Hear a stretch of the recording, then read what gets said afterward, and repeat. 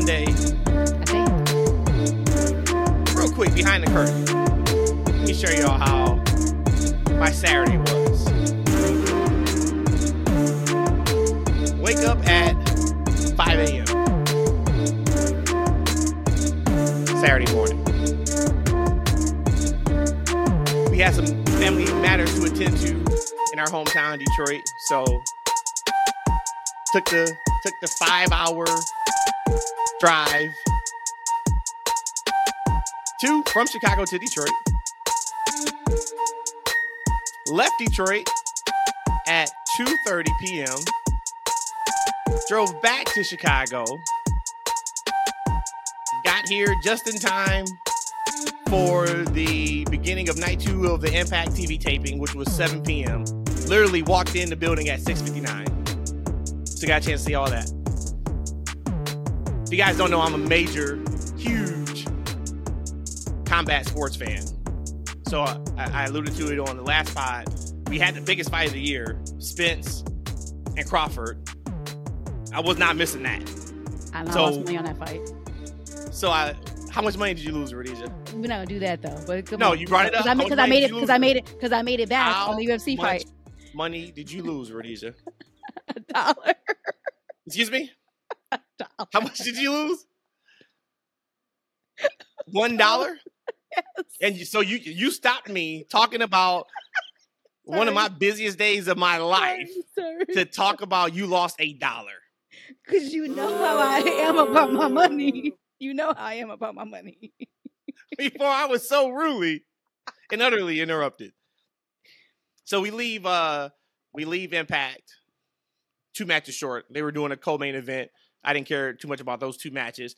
Get home at exactly the time where the ring walk starts for Crawford and Spence, which was probably 10:30 Central Time. Went to bed about 12:30 a.m. Woke up today early to watch Collision because I did not get a chance to watch that on Saturday. So I had gone like 20 hours, 21 hours of straight movement, 11 hours driving, et cetera, et cetera, et cetera. What was for you two? What was the busiest day that you can remember that you guys have gone through as an adult?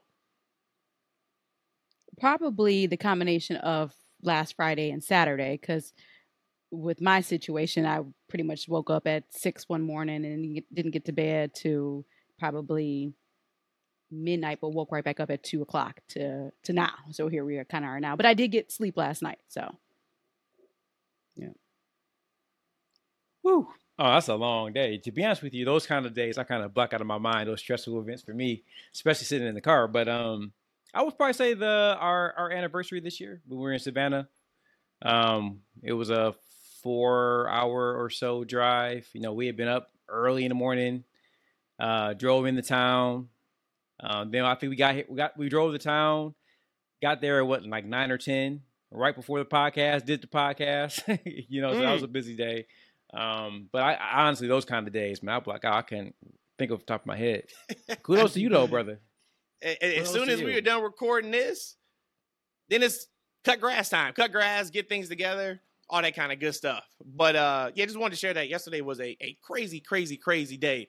But welcome to the TFW podcast, episode 52. You guys know this is the best kept secret in wrestling podcast. I'm your host, Matt, joined by my 2 co-hosts, Rhodesia, who is pissed off that she lost $1 on a bet. But I made it back though.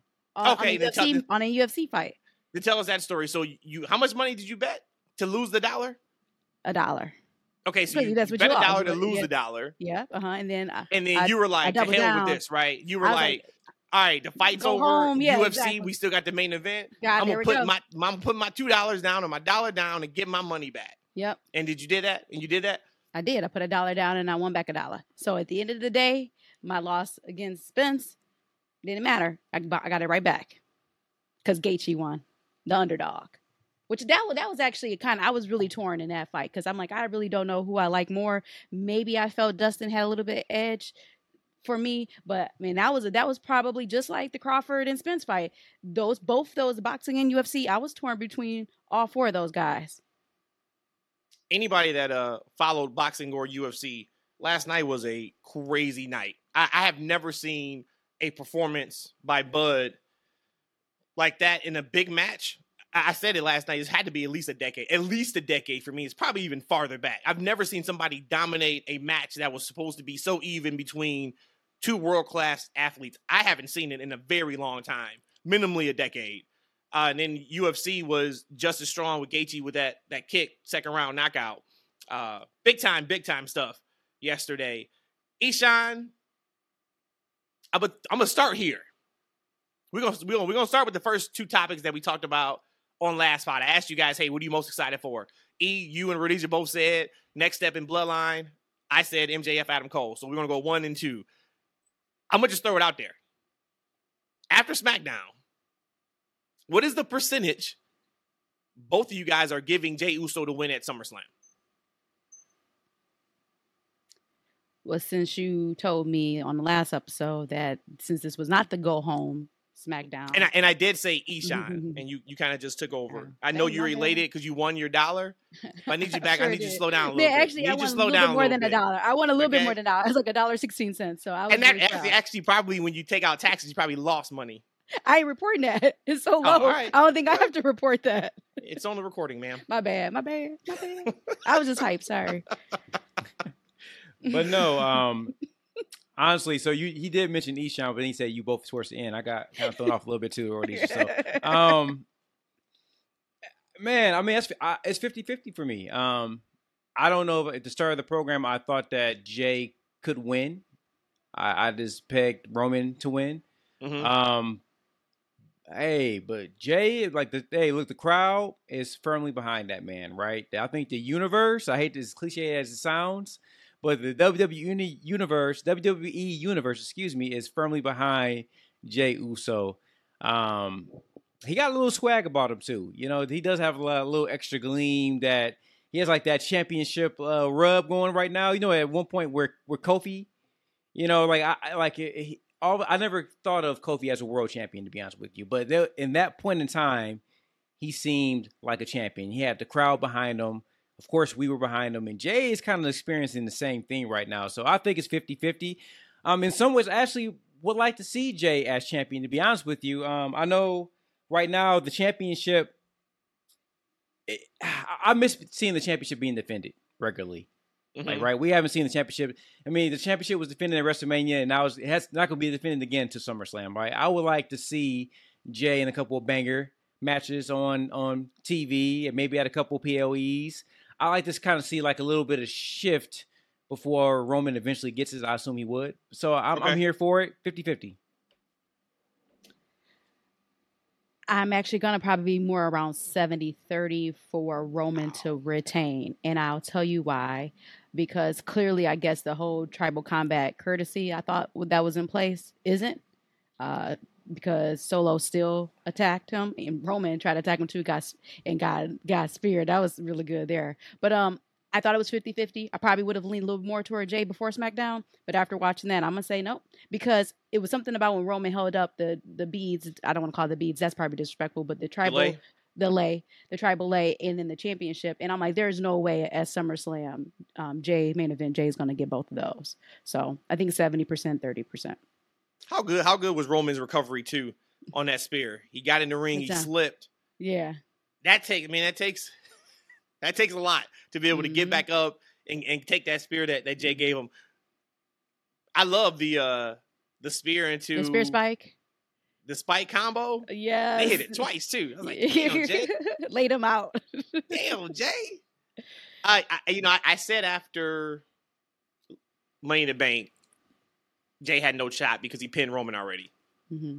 And if he didn't pin Roman, maybe I would give him a shot at SummerSlam.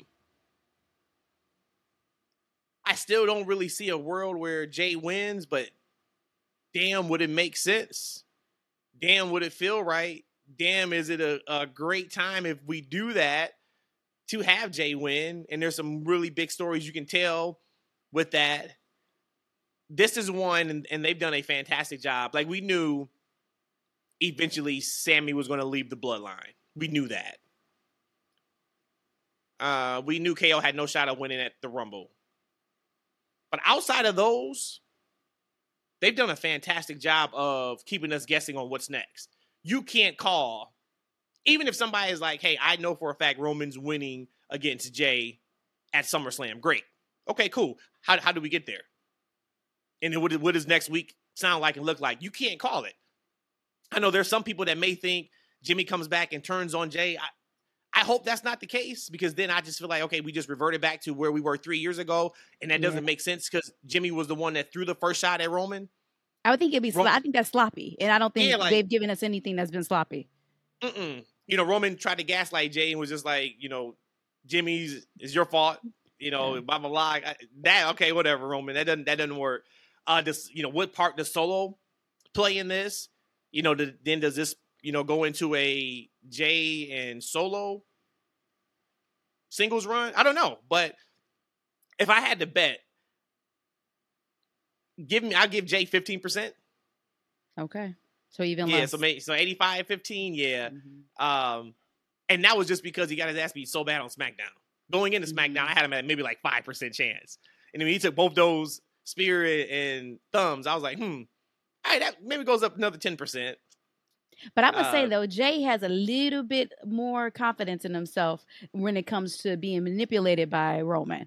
I saw a couple of things, like just one when he was like, "Well, I beat you already," and like for a moment he was playing as if he was, again, like what Ishan said before, like his cowardly look. And he's like, "Wait, hold up, nah." And you see his walk away. Yeah, you see the way he walk out the ring.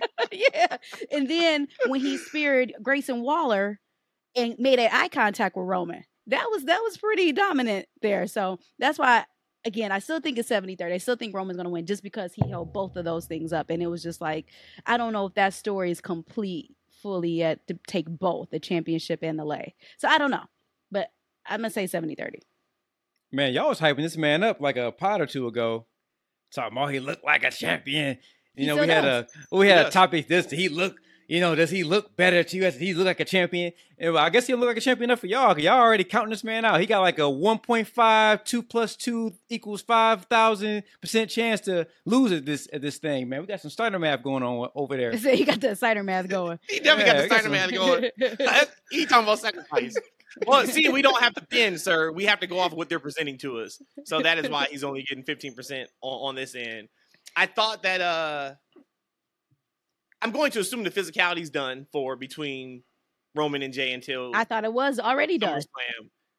I don't think we get that again Friday. If there's any physicality, maybe it's Jay and Solo. But of course, I think they did enough. That puts the final promotion nail on the coffin between Roman and Jay.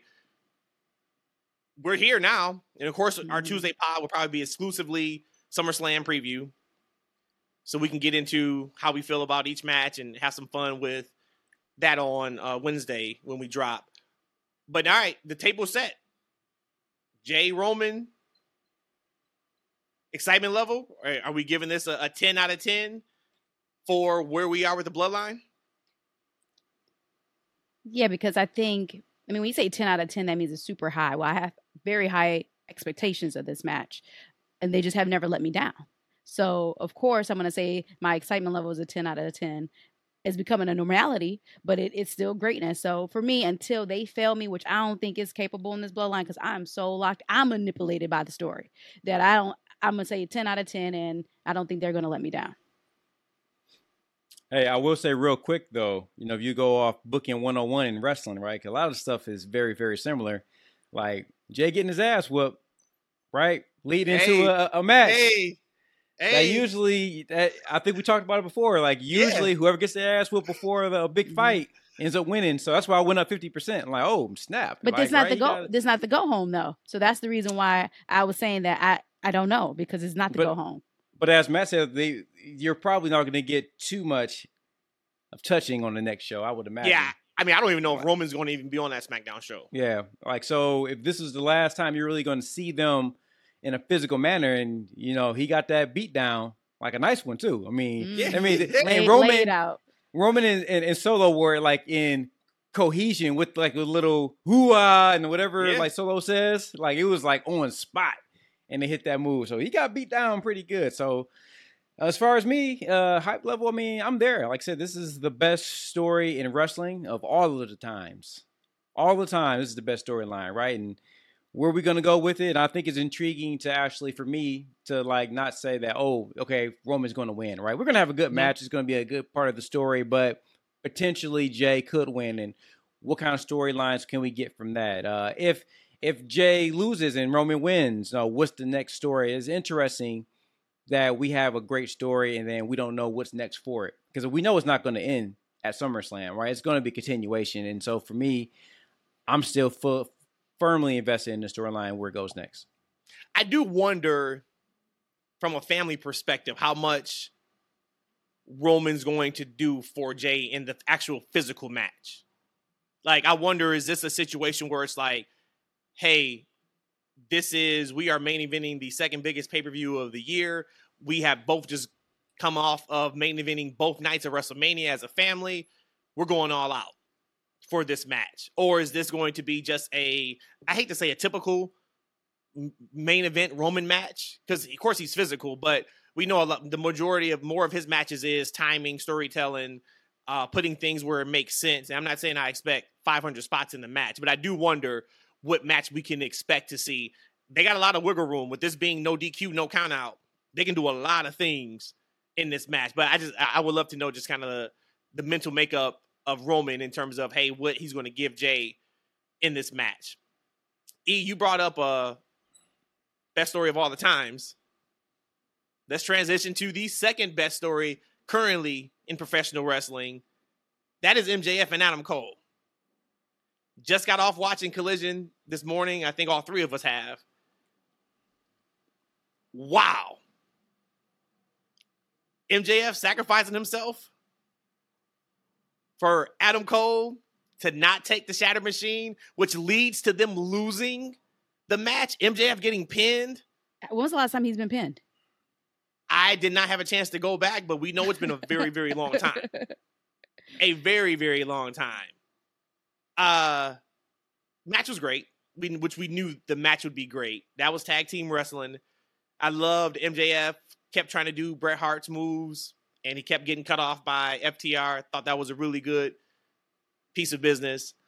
After the match, Cole knows it's coming.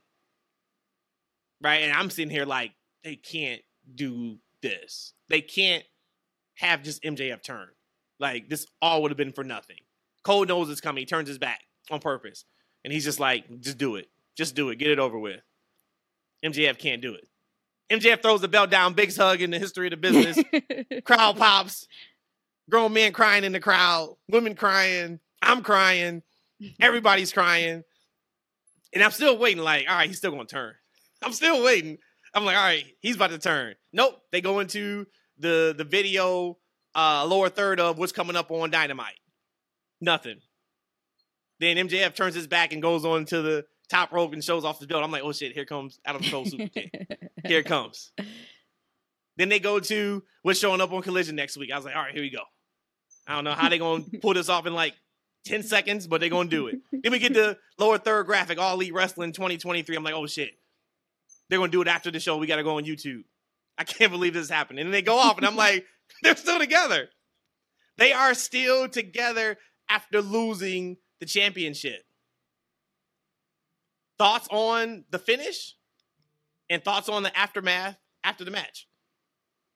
You hit the nail on the head with all of that because I thought, well, when that happened, when he took it, I'm like, oh, yep. So Adam Cole is turning tonight. I was like, that was exactly it. Adam Cole is yep.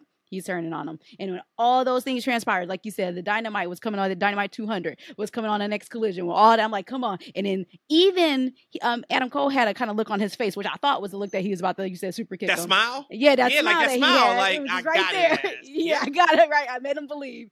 And then that didn't happen. And I'm like, and then you had sent me something like, hey, watch this after the match. I was like, oh, okay. So I already know he really did turn on him, but they wouldn't put it on just YouTube, but he got to be there because you didn't tell me what it was. You said, just watch it. And he didn't. And they had a really great exchange afterwards too on YouTube. So, whew, I'm there. Yeah, if you guys didn't see it on YouTube, they put up like a 5-minute clip of FTR, Cole, and MJF in the ring. MJF putting over FTR as being the best tag team in the world, saying that, this is what professional wrestling is all about. There is no AEW versus Collision. It is just AEW. And then he goes until 2024, and he's like, Of "We course, can get to that later." of course. But, yeah, but it was a 1,000% squeaky clean babyface MJF promo. Everybody gets on the mic and gives each other's kudos, and they take a shot at tequila and eat some pizza in the middle of the ring, which I thought was really, really cool. And I even thought that he was about to smash the pizza pie in his face. It's in his face. I'm like, somebody's about to turn. Nothing happened. Well, yeah, I knew once nothing happened on Collision that there was not going to be a turn after that. But I'm sitting there shocked because I'm just like, this can't be what they gave us. And then, of course, wrestling mind, I'm thinking like, all right, you got like 5 weeks until All In. Like, damn, do we get the turn on Wednesday? Like, how does that look? But right now, their relationship is super rock solid. Like, Cole was putting him over like, dude, you are the AEW champion. Like, man, get up. And MJF is like, man, no, I cost us the championship. And I thought when I first saw it, tell me what you think, E. When I first saw it, I was like, MJF is upset at himself for taking the bullet for Cole. Not that he lost, but it was like, I can't believe, like, I just did that and I lost because of that. Like, that is beneath me. But no, like, the reason why he was so worked up was because, damn, like, I lost it for us. So, thoughts on the match or thoughts on the finish, E, the aftermath, and then where do you think we go from here? You know what? Like, I'm right with you guys because I just finished the show right before we started the pod as well, and I thought it was going to be late because I'm watching the last few seconds, and I'm like, okay, what's next? What's going to happen? What's going to happen? No, and normally I would just that's the end of it. I'll turn it off, keep going, right? But this one I had to make for show that was the end. Like, nothing happened. I was waiting for something to possibly happen. So I'm with you, and I love that they did that. I think that was by design, and I think kudos to them that they designed it that way. The match itself was a great match, right? Like I think it's a clinic of what wrestling should be, especially from a match, from the emotional standpoint, the work, because they were working, right? Yep. Like, it wasn't just them beating the crap out of each other, and doing slaps and doing the chop fest, right? Like, they were really working, and they had the crowd totally behind them. I loved every single minute of that match. I love that FTR does the homage to the Power and Glory finish back in the day. Matt, remember that? Of course. I love it every time I see it. And every time I see them do it, it seems like it gets better and better. I think at some point, they've kind of eclipsed them, Power and Glory themselves doing that actual move because it's so clean when they do it now. But man, I'm actually in some way, I'm actually glad that the turn, if there's going to be a turn, didn't happen last night, because yesterday or maybe the day before, I had a thought on like where this thing is going, and I wanted to bring it to you. So you asked me like where I thought it was going, right? Yeah. I think we're going to get an Adam Cole turn. I think Adam Cole is going to turn on MJF. MJF has already said, and he didn't have to say it, he's giving Adam Cole a shot, win, lose, or draw. Right? Because he knows how important it is to him. He didn't have to do that, right? Adam Cole is going to show appreciation to it. He's going to keep buttering them up. And then Adam Cole is going to be the one to turn on MJF. Roddy's going to be in on it. I think we're going to get a returning Kyle. I hope we get a return to Kyle. Now, this is, again, all fantasy booking on my behalf. I think we're going to get the Undisputed Elite are going to come back, and they're going to be, wrecking havoc, and they're going to be beating down MJF, right? MJF now is a good guy that has no friends, right? But he turned on everybody, and it's going to be like, well, Max, no one likes you. You don't have any backup, right? And then maybe, I don't know if it's going to be the week before the show, but all of a sudden over the loudspeaker, a voice message is going to be heard, right? And it's going to be Max on the voicemail.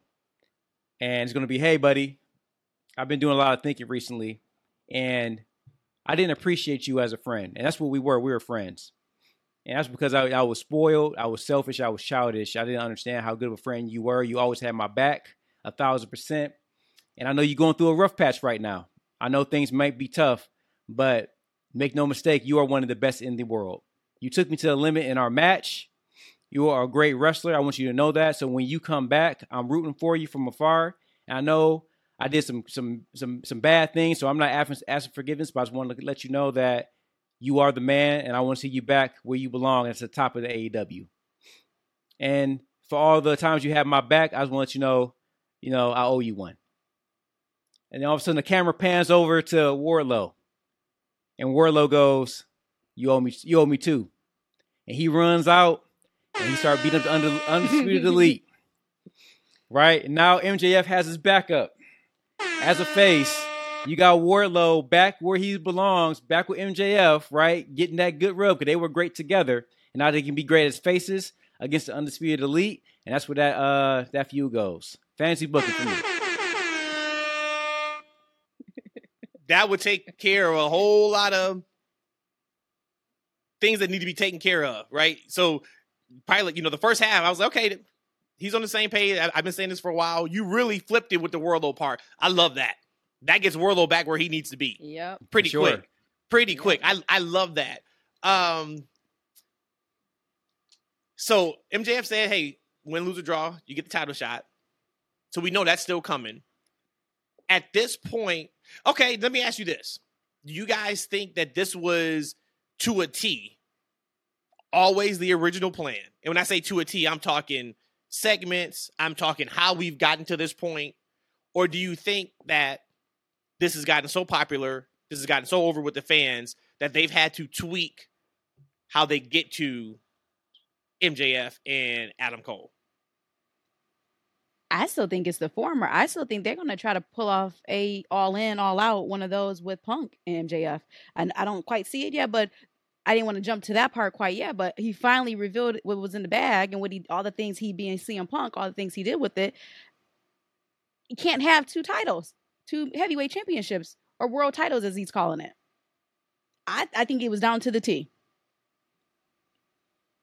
Yeah, I would agree. I've heard somewhere, and it kind of makes a lot of sense if you think about how so many things kind of play out, that MJF has a lot of say in the creative for the booking of himself. And I would imagine that Adam Cole will be present, both creative guys, and they will kind of come to Tony, and they will actually have a understanding of how they want this thing to go. Now, I would think that probably this has maybe gone on, like it's kind of exceeded their expectations, and they might have been tweaking up until this point. But I think they're kind of planning this, and I think it's very interesting to see where they go next with it, because you can't really forecast what's next, can you? No, and I mean, I think everything up to last night was planned already. I do wonder if last night there was a little bit of a tweak in it, because the whole blind eliminator tag tournament was just for this. Now we can see that in hindsight. So we know, okay, cool. Yep, got it. Sounds good. I just wonder if originally the plan was to have a turn maybe on Collision and then, okay, whatever. Because I don't know how you now get to the point where MJF turns. Because if MJF turns now, something had to happen to make him want to turn. This is no longer this was my plan from all along. That went out the window when he didn't turn on Cole, when he had his chance, and when he was so irate at himself for losing. That goes out the window. So now if he does turn on him, it's something that's happened from now to when they have their match. So I'm here for it. I said they cannot just do the typical MJF was playing along, he's the heel thing. They have not done that. I'm good for it. I am absolutely good for it going forward. Producer, you brought up CM Punk. We'll get to that in a second. Let's go back to WWE so we can finish actually talking SmackDown. Then we'll hit Collision, because I got some thoughts on some other things that we saw on Collision. Majority, very, very good. And then we got to get to the elephant in the room. And Rhodesia, you are going to have to sit and bring it on the podcast around the AEW's women's division. Uh-oh. No tiptoeing. We need the real and we need the facts from a women's perspective. And of course, E and myself will give our thoughts on what happened on Dynamite and what is the proper conversation surrounding the AEW's women's division, because you can look at it a couple different ways. Let's talk about LA Knight. We got the all right, motherfuckers, you're getting LA Knight on the show, so leave us alone battle royal match. They announced it on SmackDown. I am going to assume that he's going to win this match. Whatever. It doesn't matter if he wins, I guess, or loses. Point is, he's going to get his huge pop in Ford Field in front of 40,000+ people. We get to see it live. That's going to be an awesome moment. Is this a good enough consolation prize for you guys? Hearing that 2 weeks ago we heard his push is now starting after SummerSlam, knowing now he's going to be on the actual pay-per-view in a battle royal. Is that good enough for you, or is that still not good enough? Well, remember, I really don't care until they show it to me. Is this good enough? Sure, why not? What I took away from the LA Knight is that he likes a little bit of chocolate. You felt that. So LA Knight's over with me now. That's all he had to do. That's all he had to do. That's all he had to do. All he had to do. That Uncle Phil line was nuts. I laughed so hard. I was like, man, I've never heard Top Dollar be referred to as Uncle Phil, but he looks like Uncle Phil. A lot of. Yeah.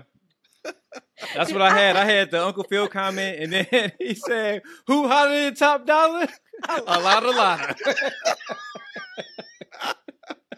He felt it too. He kind of giggled a little bit afterwards. I'm like, oh man, hey, that's real. a lot. That was good stuff. Like for me, like the Battle Royal was like, I don't really care. He can end up losing that Battle Royal. But here's the thing, like if he keeps coming out and cutting these promos, like he's gonna get over. He's already over, right? And like I told you, like his mouth is gonna write him a lot of checks, and that's the point that they can't deny. They can keep denying him in these wins and these battle royals, etc. But if he keeps coming out there getting over in the microphone, he's gonna win. It's gonna come to a point where we have to show that Vince really and truly understands his audience and gives them what they want. This isn't about what he thinks we want. Sometimes you gotta give people exactly what they ask you for, not what you think they should need. And this is gonna be like time, like right? Or is he gonna go ahead and push LA Knight because the crowd wants it? So we're gonna see. But I did love the match. We got the Rhodesia's elbow. That thing is getting cleaner and cleaner every week. And he got that little stunner. Followed by the stunner. Then he got that stunner, man. Like I was like, oh, and that stunner looked good. I guess like it was like a RKO mixed in with the Stone Cold stunner.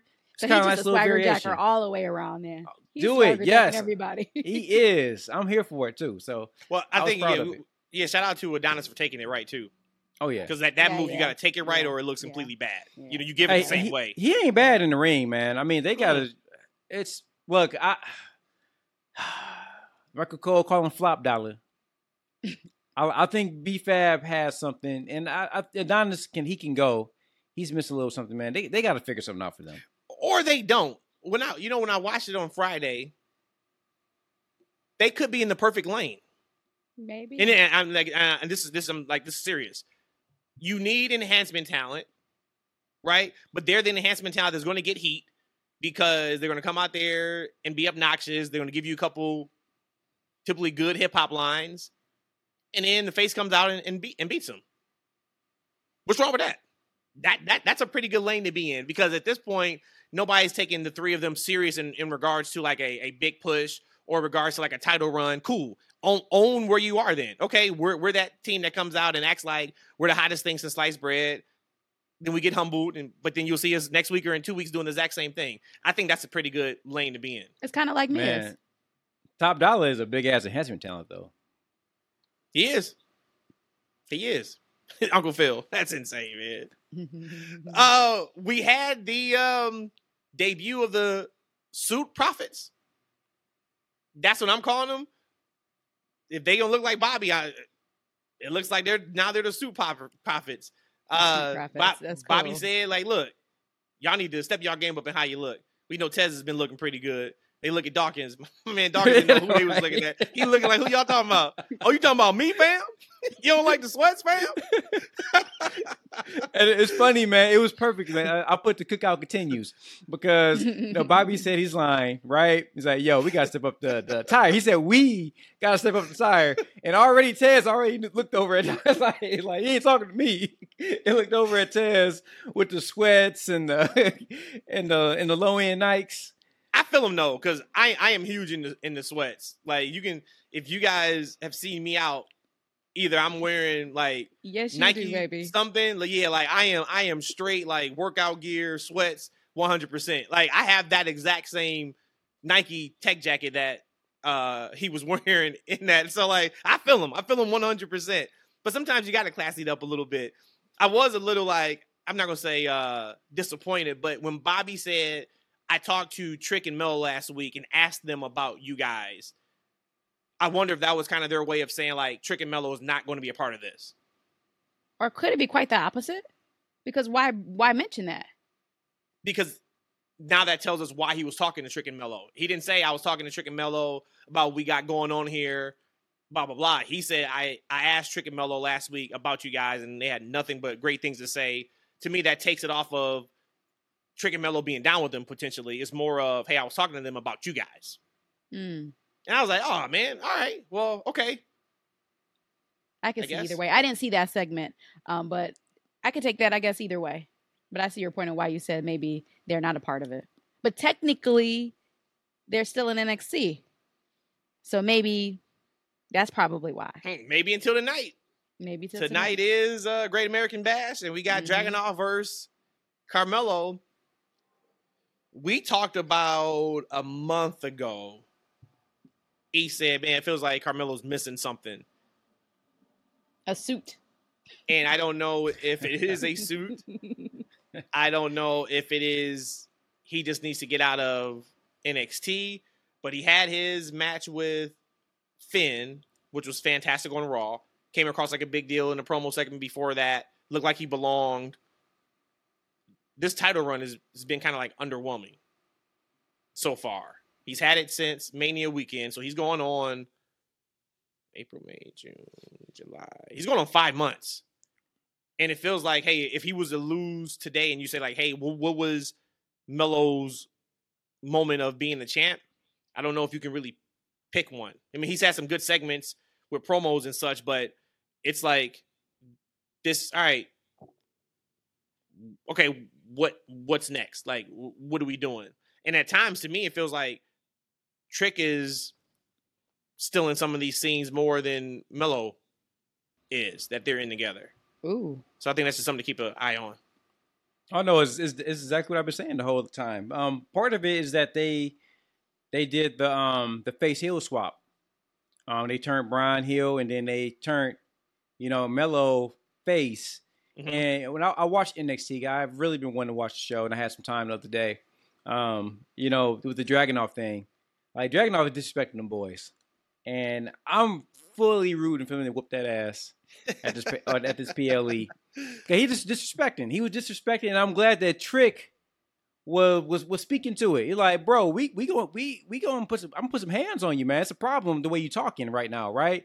And Melo is talking Trick like, hey, no, Trick, you gotta calm down. I'm the champion. We gotta be professional. Oh, wow. I'm like, bro, if you don't man up and stand up straight, bro, and put some hands on that man, and then in the next scene, Dragunov's talking to him. He's like, yeah, tell you. I felt the way, man. I felt like he was telling Trick, like, hey, keep your boy in check, or he gonna get hurt.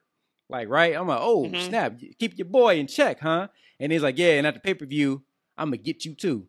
And Melo just like, and let him walk away. No, man, I would take that championship and go upside that man's head. Like, look, he's playing like this white meat vanilla babyface character right now, and I don't like it. Don't look good on him.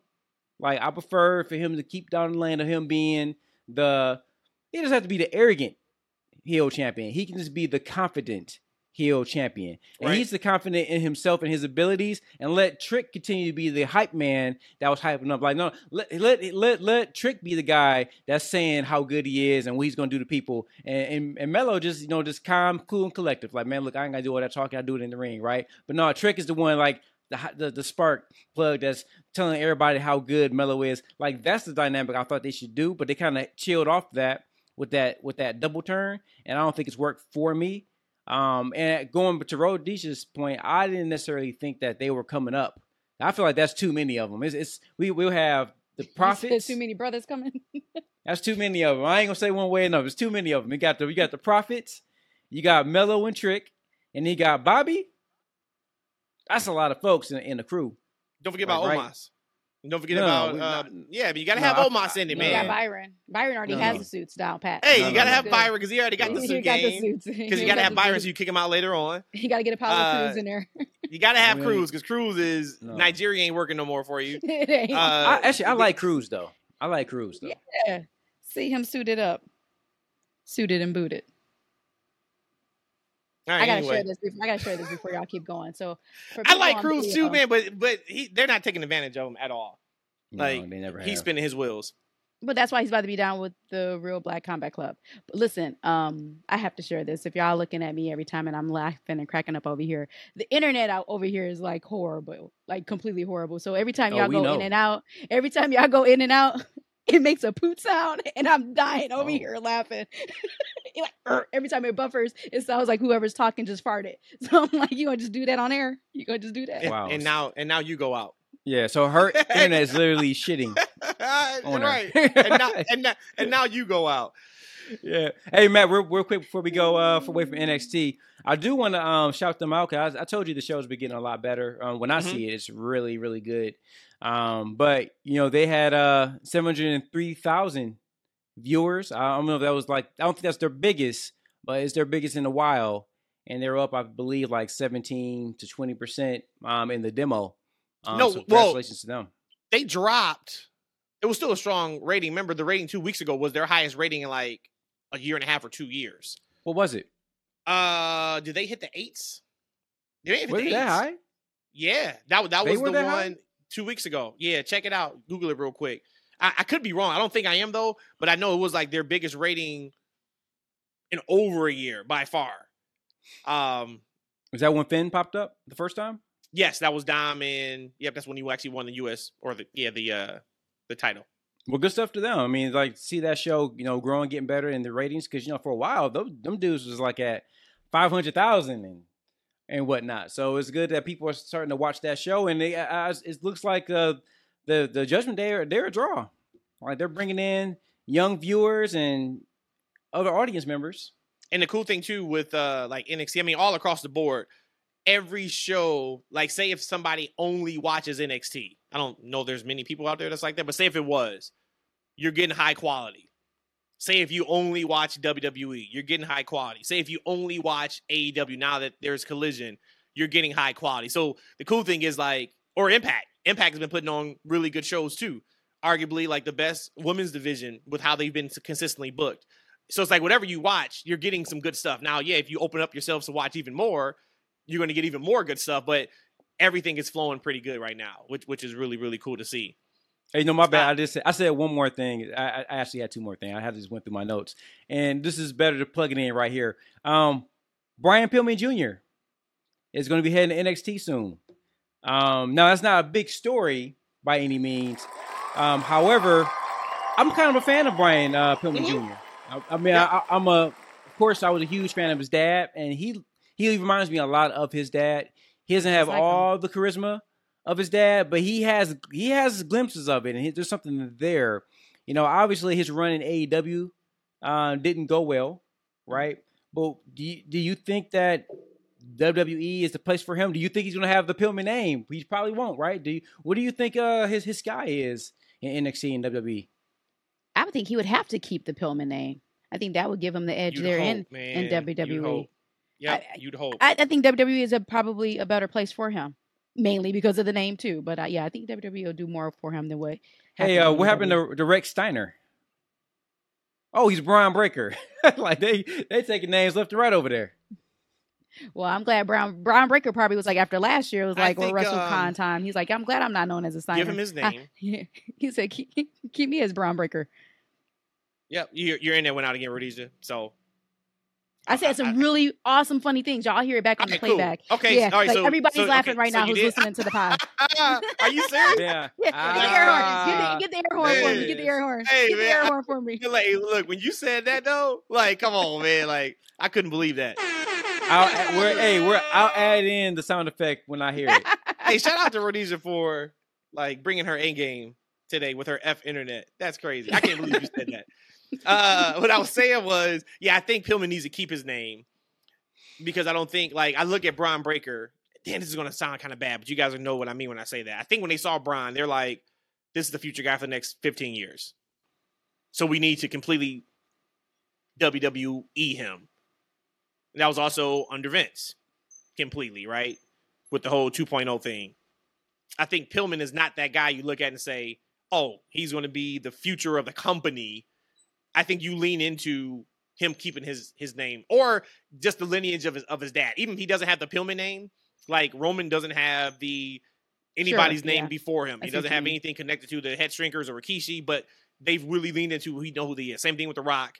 Usos, right? Yeah, you know what I'm saying? So, like, it's okay for him not to be a Pillman, but make sure that we know he's a Pillman. And I think that is absolutely the right place for him to be because I think there's a lot that he can still learn about how to work. And I wouldn't even say that the AEW run wasn't good. I think it just was what it was. Got TV time, got exposure. Because, hell, if it wasn't for AEW, we wouldn't be having this conversation right now. We wouldn't know what he's been doing over the last couple years. You know, but I do think that is the perfect place for him to be is in NXT, WWE umbrella.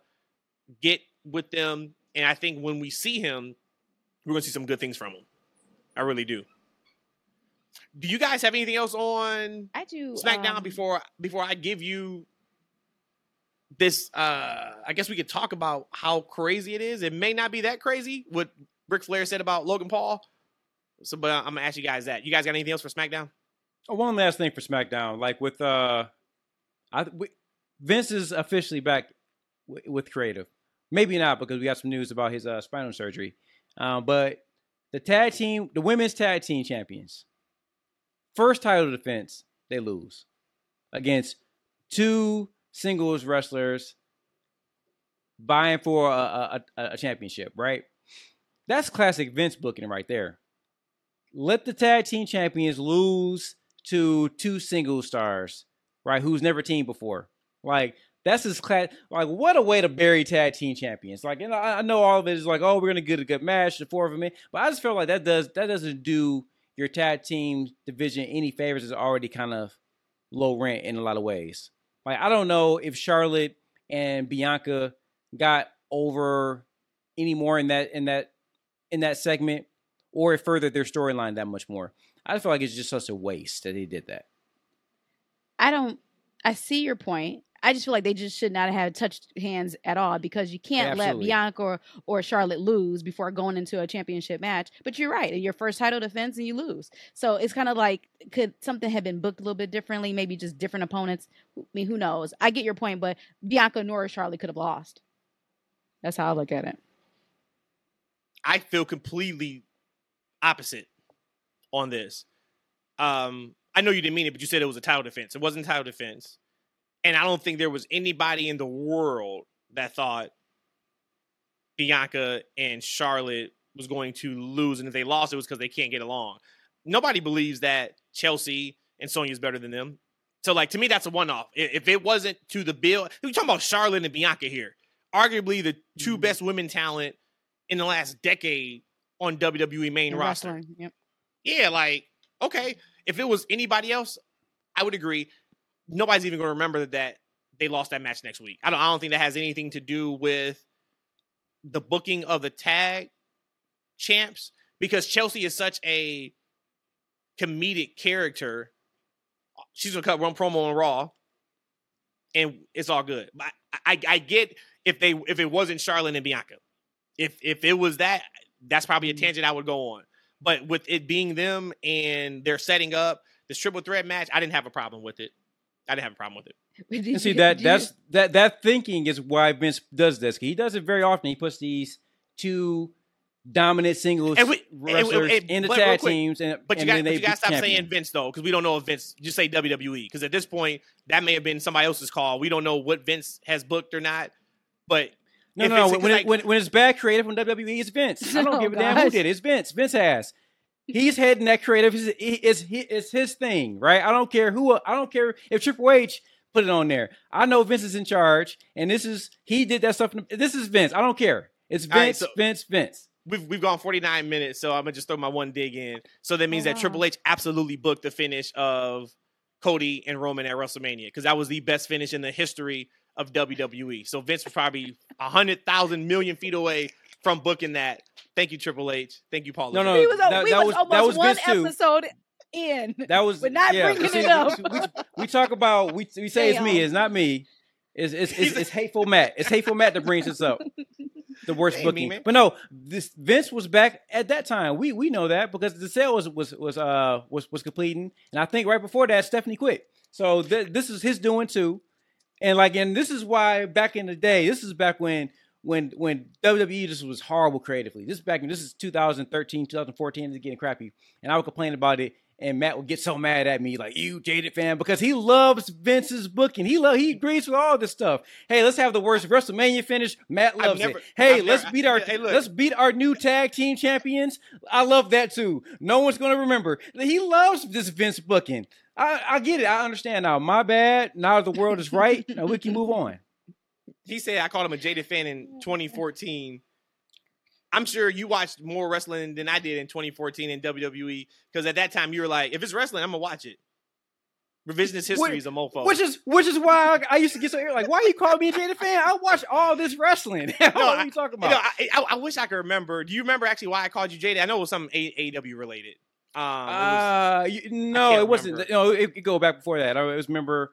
Whereas me, you, and Chris, this is when we used to get Chris, our buddy Chris, used to watch a little bit. And this was back when... You talking 50 years ago. Way back, yeah. It's 2013, 2014. AEW wasn't around back then.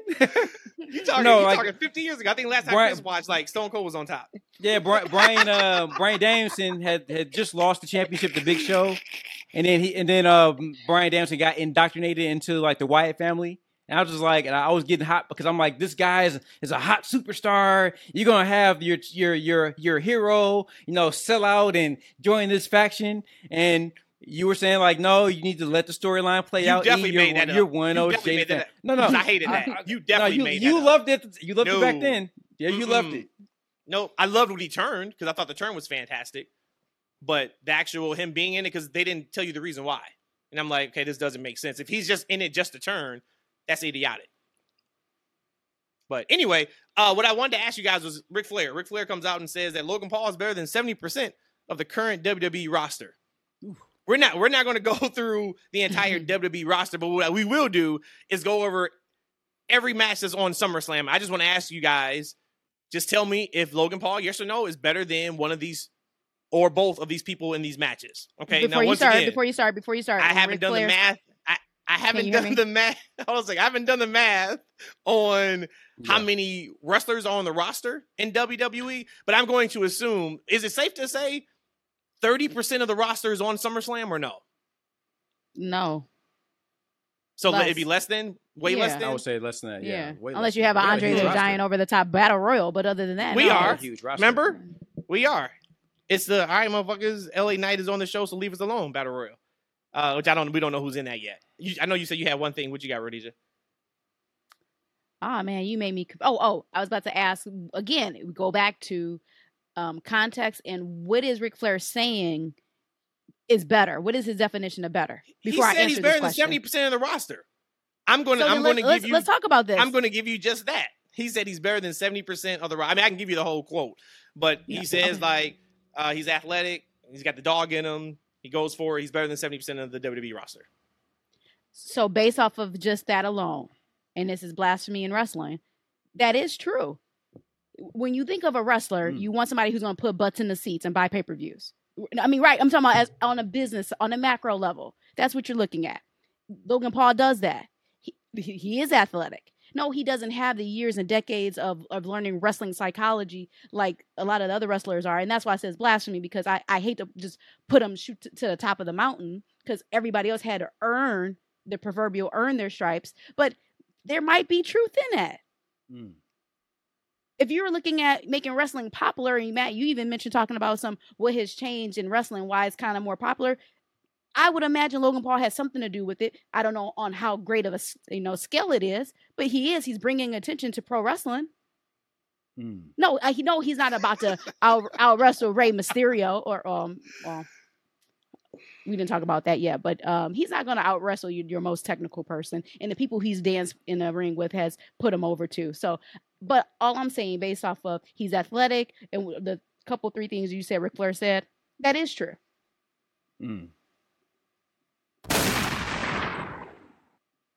Hey, you know what? To be honest with you, I'm not going to say better, right? But if you're going to book a card and you look at the WWE roster, Logan Paul is going to be in your top 10 of who you're going to pick to be on that show. You're going to factor in. And a lot of it's because there's a lot of, I kind of, I don't want to say I agree with Rhodesia, but I kind of agree with Rhodesia in that sense, to be honest with you. Because you want somebody who's going to put high knees in seats, right? I think the kids are walking around, so I got to change my language. You got to put high knees in seats.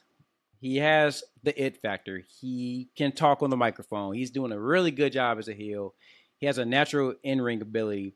And, there's a lot of guys. I'm not going to, who can I pick on? I don't want to pick on a brother. Look at Tozawa. I'm going to put Logan Paul on my show before I put Tozawa. Not because Tozawa's like a bad wrestler or any of those things, but I know people don't care about him. And there's a lot of people on that roster that people don't care about. I can say Johnny Gargano. I'll put Logan Paul. Johnny who? Wait, Johnny Gargano. I don't know if I say his name correctly. I would say Johnny Wrestling. You know. But that guy, Johnny Same Face. I'll put Logan Paul on my show before I put Johnny Same Face. My boy Johnny came back too this weekend at a live event. He lost to Omos. Nice. That's bad for him. Is this real? Is this for real? No. Yeah. Yep. I'll put Logan Paul in before Omos. I'll put him in honestly before Tommaso Ciampa. Right now, yeah, absolutely, yeah. So I mean, it's Ric Flair isn't that far from the truth. He just gave it in a very hot take manner. What would you say, you Matt? Flair says on the possibilities for Logan Paul's future in the industry. Oh, if he committed himself, yeah, he's better than, I think I said it, probably 70% of the full-time guys. A good athlete that can do anything and pull off anything. What impressed me about him is that he's got balls. To never do it, to just start jumping off a ladder and shit like that and never done that in your whole life, it's a little different. I don't agree he's better than 70% of the roster because he hasn't even carried a feud yet. That alone, to me, he's not better than 70% of the roster. If you come in every 3 months, and this is no knock on Logan Paul, I've put him over to the moon and back on the things he's done. Him and Ricochet is going to have one of the best matches on the show. But if you come in every 3 months, cut 2 promos, you're in there with super veterans that know how to protect you and know how to make you look like $1 trillion and do a ton of aerial things, cool. I could say the same thing for Vikingo, right? Which I'm irritated with because I feel like they treat him just like another guy. You book him in a quote-unquote dream match with Kenny Omega on Dynamite a few months ago, and now he's relegated to working primarily on Rampage, and then he's thrown into a random trios match on Collision this week, which now he gets a title shot with Commander against Aussie Open on Dynamite on Wednesday. And I just feel like, I don't know what his contract is. I'm not saying put the belt on him. He's still under AAA, but you have him a lot. He seems to be on some type of AEW TV a couple of weeks out of the month. Do something with him. Keep him special. He's way more than what we've been seeing from him. And the problem I have, goes back to presentation, is if and when you ever do sign him to a full-time AEW deal, if it's next year, if it's 5 years down the line, we're conditioned to he's just another guy. Logan Paul has been super protected. So let's just do this real quick. Just give me yes or no's because we still got a lot to talk about. Is Logan Paul better than Becky Lynch or Trish Stratus? Okay, is that as so one against I said two? yes or no. Is Logan Paul better than Becky Lynch or Trish Stratus? Yes. I don't understand the no. Say Becky Lynch, yes or no, and then Trish, yes or no. Oh, yeah, is he better than Becky or Trish? He's better than yes or Trish. no, just yes or no. He's not better than either one of those. E, what do you say? He's not better than either one. Don't do that, man. She's a Hall of Fame legend. I'll take right now. If I'm making a show right now, I'm talking. See, now you're talking about wrestling ability. But you're talking about wrestling ability. Yeah, you're talking about wrestling ability, right? Like we're talking about this is wrestling. You're talking about Trish not selling tickets today. Logan Paul is. If Flair says no, he didn't say he's a bigger name. He said he's better than 70% of the roster. And I'm asking you, is he better? But what do you think he meant as better? He didn't mean like as far from an in-ring perspective. He just said I'm like just he's going off what he athletic, said, blah, blah, man. blah. Hey, this is content. I'm going off of what he said. He gave us content. Becky We're is giving him better content. than Logan. Yeah. Logan's better than Trish. Oh my So God. I agree with Rhodesia. Oh my God. Okay. Is Trish Whatever. or is Trish? Is Logan better than Rhea or Raquel? Not better than Rhea. I'm sure Rhodesia. Better than Raquel. There we go. Because I'm looking at it purely off of I am the owner of WWE. No, I said yes or Go ahead. yes or no, Rhodesia. Yes or no. So you got it. You said no to Rhea, yes or Raquel. I'll give you Raquel. What do you say, E? Hey, real quick. Like, you guys can see what we see. Like, Rhodesia is just like a aesthetic image for us. Like, I'm sure this podcast is gonna go swimmingly. Like, you know, when we have to get the recorded version. No to Rhea, yes to Raquel. Okay. I don't think we're getting this match, but this is one of the matches we thought we were getting at SummerSlam. Kevin and Sammy versus Damian and Dominic.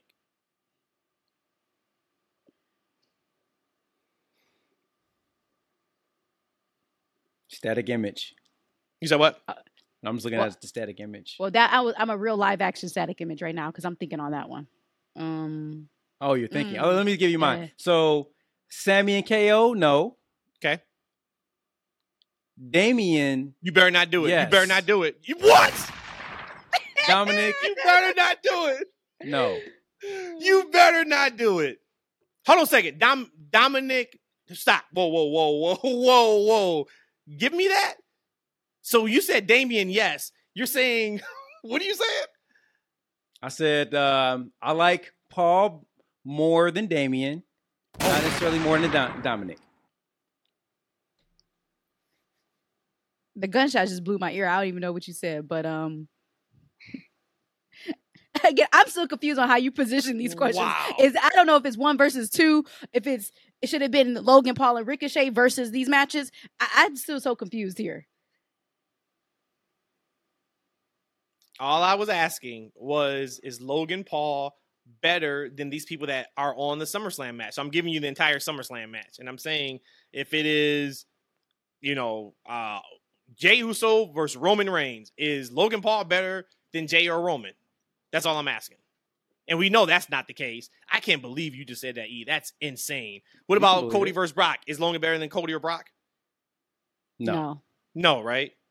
Okay. Is Logan better than Seth or Finn? Not to me. But No, probably. it's nothing to think about. Look at It E. kinda No, is. he's not, But man. it kind of is. I mean, again, you ask a casual fan, they may not know who Finn Balor is, but they will know who You Logan think Paul Logan is. Paul is better than Finn Balor? I'm not talking about name value. I'm talking about This wrestling. whole thing, He's stop. a Okay, wrestler. stop. We need to delete this Hey, last 15 Rhodesia, minutes. here's the thing. Here's the thing. Rhodesia is actually just elevated her wrestling knowledge. I am so Great. He's just froze proud on me. of you as my little sister. As my little sister that, oh my God, you are spot on tonight. You are on fire, sister. See, Matt is being a mark. Right? He doesn't understand what wrestling is. It's about putting butts in seats. No, it's not. And Logan Paul can put butts in seats.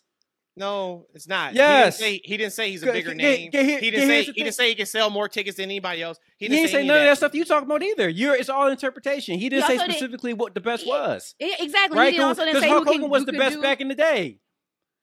But he wasn't the best wrestler in the world. So Logan Paul's better than Hogan. Here we go. Now he's reaching to prove whatever point he's trying to make. That's very unclear, right? You brought up Hogan. I said, Oh, God. you're going off wrestling matches. You're going off moves. I'm talking about I'm Hogan going was off never. of common sense. And Logan Paul is not better than 70% of the WWE roster. If he is, okay, cool. Then maybe the 30% is on SummerSlam. But you two fools just sat here and told me that Logan Paul is better I'm a fool than now. man, you are absolutely. Y'all just sit here and just told me Logan Paul is better than Trish Stratus. A bona fide Hall of Famer. Right now, Dude, yes. we're not even about to You know go what? back and forth on Bro, that. you been no. bro, these hold up now. Matt's been pulling his pants down on Trish for months now since he's been back. Now all of a sudden, oh my God, I can't believe. Give it to me straight. What's going on here? Hey, look, Eves, we do these podcasts, right? What I need you to do after we do it, Go back and listen to them, man. You may I'll find do some it. things out about yourself. You may find some things out about us. I have never once said anything about Trish in a wrestling ring. What I've said was her promos against Becky haven't been clicking. That's what I've said. Has nothing to do with being a wrestler. Can't that be not better if that's then? the case, then no, There because no, it's not. That's what we've been getting from her right now. Is her okay. You're not into her feud because when she's been talking, that's what she's doing. You're right, because Logan Paul Ricochet promo battle they had a few weeks ago was the best promo battle of the year. You're absolutely correct. You didn't like it? You're right. No, I came on here and said it once again. If you go back and listen to the shows, or actually pay attention while we're doing the show, you would hear I say like it was a little clunky on there. Same thing. It's the same thing, but whatever. Y'all think that Logan Paul is a top 5 WWE superstar here now and forever. He's better than Hogan, I think I've heard. So are y'all sure he's not better than Roman Reigns?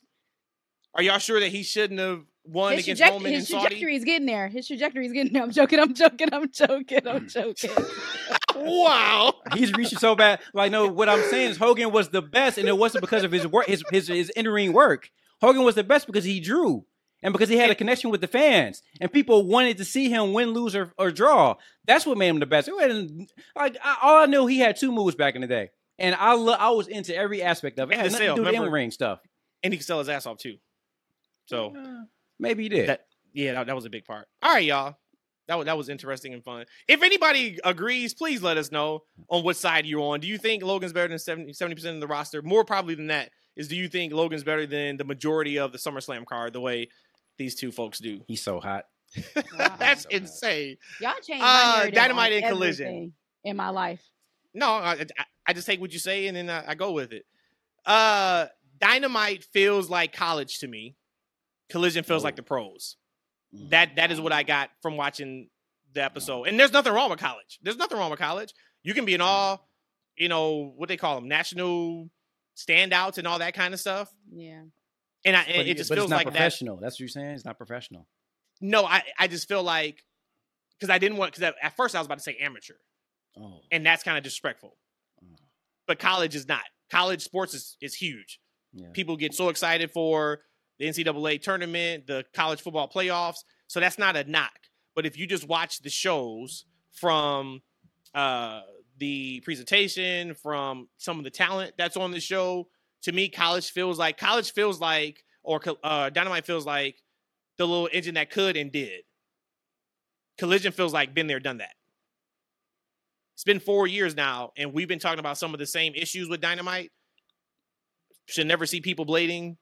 Should never be seeing so many missed camera shots. Should not be seeing some of the matches that we see sometimes. Collision is like a well-oiled product. They start off hot with the ladder match. They finished hot with the tag match. Like, everybody who's on Collision, they just know what they're doing, and it looks like it. I'm sure they have the same people behind the scenes in regards to like camera work and all that kind of stuff. We did talk about there was a couple of missed camera shots on Collision, but even like their camera work, one of them was during after Darby and after his match, you had Christian on the Tron. Mm-hmm. You had a shot behind Darby to Christian on the Tron. So you saw everybody connected to that scene. You don't get some of that stuff on Dynamite. It looks like they knew exactly where to stand. There was another time on the show where there was a shot of, I think Andrade was coming out and Buddy was already in the ring. And there was a shot of Buddy right between the ladder to the entrance ramp. It was a perfect shot. Stuff like that. Like I pick up on that kind of stuff, and I appreciate that kind of stuff, because to me that's planning. That's all that kind of stuff. Collision was just another fantastic show. I thought, we could spend another hour talking about how great the show was. We're not going to do that. We're already an hour in. But I do have a question. So we did get the CM Punk promo. I thought he cut a hell of a promo. I'm not sure what you guys thought on the promo. But I love that he said, hey, we're a month away from our biggest show ever. Ain't nobody talking about it. I guess I'll mention it for the first time on the show. We talked about it. I don't know if that was like a shoot on his end or what. I love that he said that. He then proceeded to talk about the championship belt. He said, hey, look, nobody beat me before. I'm the real world champion. Here is the belt. Puts the X across it because that's his logo. Little insider, if you didn't know, Eric Bischoff weeks ago said that CM Punk is worse than Hogan in regards to business practice or whatever. So he spray painted the way Hogan did the NWO belt. Thought that was fantastic. Absolutely loved that. So he talks about that. He talks about, hey, am I going to be on All In? I guess we'll find out. Maybe we'll find out by the end of the night. So he puts over this title that he hasn't lost yet. Then he proceeds to put over Ricky again. Ricky comes out, which was fantastic. Ricky stops and is like, no, look, y'all see me, y'all going to see my entrance. Comes back out, does his entrance, gets in the ring, big boy stuff with him and Punk, leads to a title match for the Real World's Championship next Saturday, mind you, against SummerSlam. I think we're going to find out next week what really is the crossover in terms of what fans watch. I can't see anybody watching Collision over SummerSlam, so we're going to find out when we see these ratings. If they still pop a pretty good rating, we know those are exclusively AEW fans. If they don't, we know that a lot of their fan base is still WWE fans, and what that can look like going forward on other Saturdays when they're going against WWE PLEs. But we got next week, Starks versus Punk for the championship with Ricky Steamboat as special guest referee, which I thought was a pretty cool touch. Overall, I thought that segment was incredible. My question to you guys, though, did Punk make a big enough case that he's still the Real World's champ? And has Ricky Starks done enough to make him a viable first contender for that match or for the title? Yes and yes. One, because just the stating the facts, he has not been pinned or submitted to lose the title. And kind of this is how they've been building Rookie for that. So he should be the first contender there. So yeah, yes and yes. Short and sweet. Man, no, I think it's a stupid argument, to be honest with you. But it's wrestling, and that's okay. But I think he did talk me into justifying another championship on that brand. Like, He did do that. And I like the NWO style presentation to it. And I put a note like, hey, we have an official brand split and an official championship for that brand. I'm here for that. And Slick Ricky Starks, that's my guy. This is the Ricky I need. The Ricky I've always wanted. I feel like that he has new life on his Collision. He coming out talking like and looking like $1 million. I love his entire interaction. I don't know if he tripped over that bag or whatever it was, but he kicked it out of there. I feel him, right? Because when you on your way and you're doing something, man, something kind of in your way, you get kind of irritated. You got to kick it out of the way. I love everything he did. I love that entire little segment there. But to answer your question, like, I think the justification is weak and is very heel-like, because at the end of the day, man, bro, you can't be out for a whole year because you can't defend the championship. It has to be stripped from you, right? But that's their old wrestlers' argument that's been done since the inception of wrestling, that the injured wrestler comes back, oh, I was never pinned or submitted. Oh, that's the story. No, bro, you ain't the champion no more. The champion is the one they gave the belt to, or who won it, and whatever, and that's champion. But I love his thought process on actually having an official championship for that brand. I do wonder, because I agree with the part of, no, man, you can't be out for 9 months and still be the champ. In your mind, you're saying nobody's beat me for it, so until somebody beats me for it, it's mine. I get that. But you also could say, look, you think you're the champ, I'm the champ, let's settle it once and for all. I did think it was kind of interesting. He said that, am I going to be on All In? Am I not going to be on All In? Maybe we'll find out by the end of this episode. And we didn't get to that. We got to next week. Because at first I thought they were setting that matchup for Wembley, him and Starks. Because he brought it up. And then when Giovanni was like, next week on Collision, I was like, okay. And then they brought up Steamboat. I was like, wow, okay. But I mean, we do have to just recognize in a month the work that Collision and CM Punk has done in elevating others. Ricky Stark is back to where he needs to be. Jay White has never been hotter in AEW. Bullet Club is a thing. He was such a stability on Collision last night, wasn't he? Yeah. Talking about Jay White. Like, he's so stable.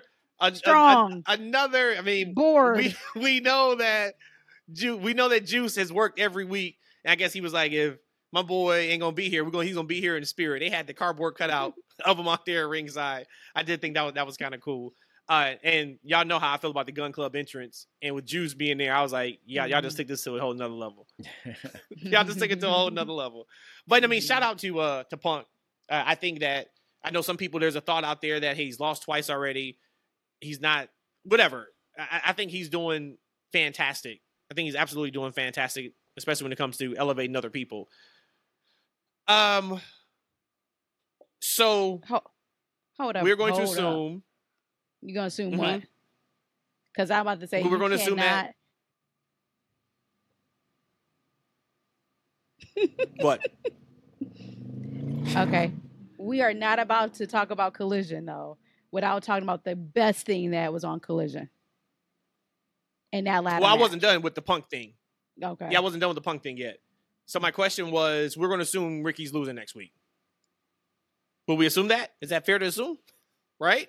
Has to be. There's no way he's winning this quote-unquote Real World Championship on Collision. So he's got to lose. So let's take that thought of he's going to lose. Now knowing that Punk has shown this title.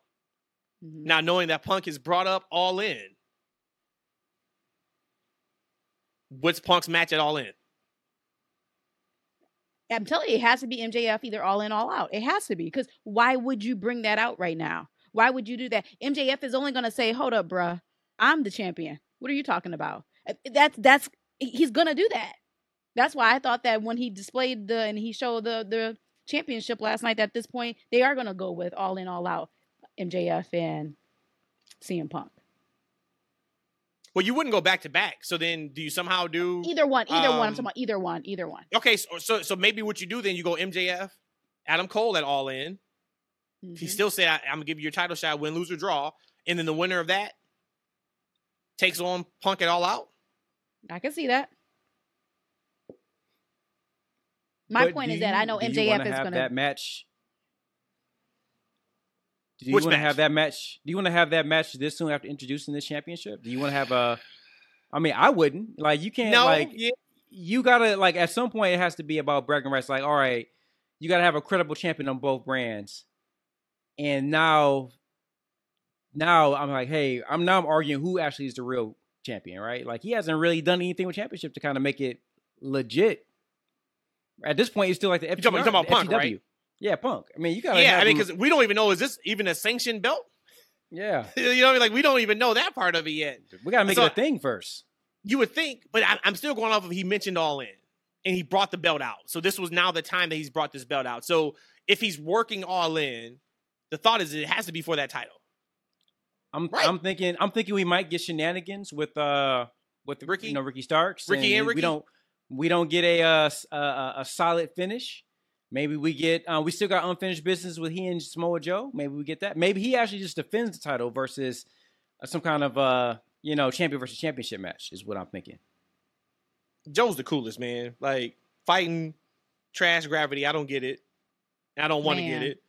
No, I don't even want to spend any time on talking about that. I wanted him to squash him. Man, like, I don't get it, but whatever. I wanted him to squash him and then pick up the mic and talk, but it's Bandito's brother, right? I do. Oh, his dumbass walk. I was like, what the hell? We wasting my time seeing this moonwalk. Like, hey, look. Dude. He's just like, look, man, I got a podcast to record in a couple hours. I ain't got time to see you moonwalking. Right. I'm Michael Jackson. I'm in 15 seconds. I didn't see that. I fast forward right through that match. I fast forward right through that. I don't get it. I don't give a shit. So you can't ready? walk. You had something about the ladder match? You wanted to bring him up? I'm sorry. I'm worked up now. I forgot what I was about to mention. I'm just saying, though, I personally think that this second matchup is more my favorite than the first time Buddy Matthews went against Andrade. I really love this match. I thought everything about it, the Sunset Bomb off the ladder. I mean, just all of that. I thought it was so awesome. And like, that match, to me, I'll be honest with you, everything after the match kind of was just like, I could still take a step back and look at it in totality, and Collision was an A+ show. But for me, it went down after that match, because that match took everything out of me. I'll be honest with you. But it's still a great show. But man, that ladder match was everything. It was pay-per-view quality. Mm-hmm. Pay-per-view quality, and I'm a fan of letting things breathe afterwards. and you got a 2-hour show. I understand it, so this is no fault of theirs. But that match was so good. Damn, I wanted like to bask in that match a little bit. Like they had Andrade grab his mask, and as soon as he grabbed his mask, they went to the next segment. And it wasn't like where it's helter-skelter pace, but it was like, no, we got to keep it moving. And I was like, just because I knew, like, man, I feel like this match is going to get lost. That was that was a fantastic match. And I just feel like I just wish we could have slowed down just a tad bit so people can realize how good it was. But yeah, I had that pay-per-view quality match. They continue to have great chemistry together. I love the spar with Julia too. Yes, I love that, and I liked it. I liked it so much too because you could tell the fear she had, right? Like she showed the fear of going up there, but I still got to do it for the House of Black. And she was shaking. You saw her hands shaking. She was shaking and everything. Awesome. It was just across the board. I thought it was great, and I think too, and that was really where I thought about that analogy that I said, like, hey, Dynamite is like college and Collision is like pros, because y'all know I love the early 30-second promo packages. Everybody knocked it out the park to start the show. Then we go into the ladder match. The ladder match was incredible stuff. And then I saw the Julia piece, and they go through the ladder, and I was just sitting here like, man, they are like ticking every single box of what I love about pro wrestling on this show. And then they kept it there too. They kept it there. One quick thing about that. Yeah, it was. I knew it was gonna be a good match. Was just really quickly on the fans when they did the "We Want Tables" chant, and what followed. No, we don't. I thought that was so good. I thought that was so good. Yeah, we gotta have some of the smart fans that cross out the dumb fans. Mm-hmm. Yeah, I knew it was gonna be a really good match. From the onslaught. Actually, the overall show, I mean, it was nice. It's nice pacing and it's booked really well because you got an awesome match to start the show, right? And then you got another great match to end the show. You got the CM Punk piece in between. They give you a little, tidbits kind of in the middle, right? But it kind of it gives you a moment to breathe through the different transitions in the show, right? So that way you're not overwhelmed and you remember the big things that happen throughout the show. Really, really well paced. As opposed to, I don't want to call it Dynamite, like a college game, but I get what you're saying. But definitely between the two shows, Collision and Dynamite, like Collision's on a whole other level. Are we going to get into Dynamite at all?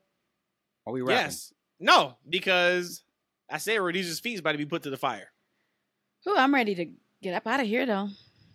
Hey, real quick before we get into that one, right? I gotta ask you guys a question because I'm a big Swerve guy.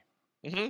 Swerve's one of my favorite wrestlers, and AR Fox. And it's funny because like when I contemplating becoming a wrestler, I was going to go to his school. I had heard of him for years, so I knew that he was top notch.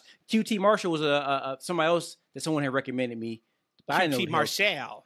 I had no idea who he was, right? And I'm like, I don't know that cat, so I don't know him. I don't want to be trained by him, right? But I knew AR Fox was the man. He's been around for a long time, and I love that now. Hopefully, maybe AR Fox is going to get a little bit more shine because versus the spot guy, right? He's the guy they threw in there to have a good match with somebody, but he didn't really get emphasis. My girl Faye Jackson had put on Twitter or X, wherever we calling that now. It's Twitter for me, man. Until I get off, I don't know. It would never not be Twitter. I'm so upset that I should have cut the auto updates off. I'm so mad that I woke up this morning and the Twitter now on my phone is X. It's always going to be tweets. It's always going to be Twitter. What is Elon doing, man? He just is horrible, man. He's like worse than Vince McMahon. Like he just takes everything. Like Twitter wasn't really broken, but he's kind of come in and kind of broke it, right? Like people are leaving the platform. Like he's really doing a number, man. He's horrible. He needs to take the cars. But Faye Jackson was like, hey, a couple years ago, I suggested to somebody that they should do Cash Money Brothers type faction, like right from New Jack City. Mm-hmm. And so that's what they're saying that we're getting the equivalent now with, Swerve, AR Fox, and I guess Nana. I want to see somebody else in that position. We're getting that type of faction, which I love. But I gotta say this, man, that was a microwave feud.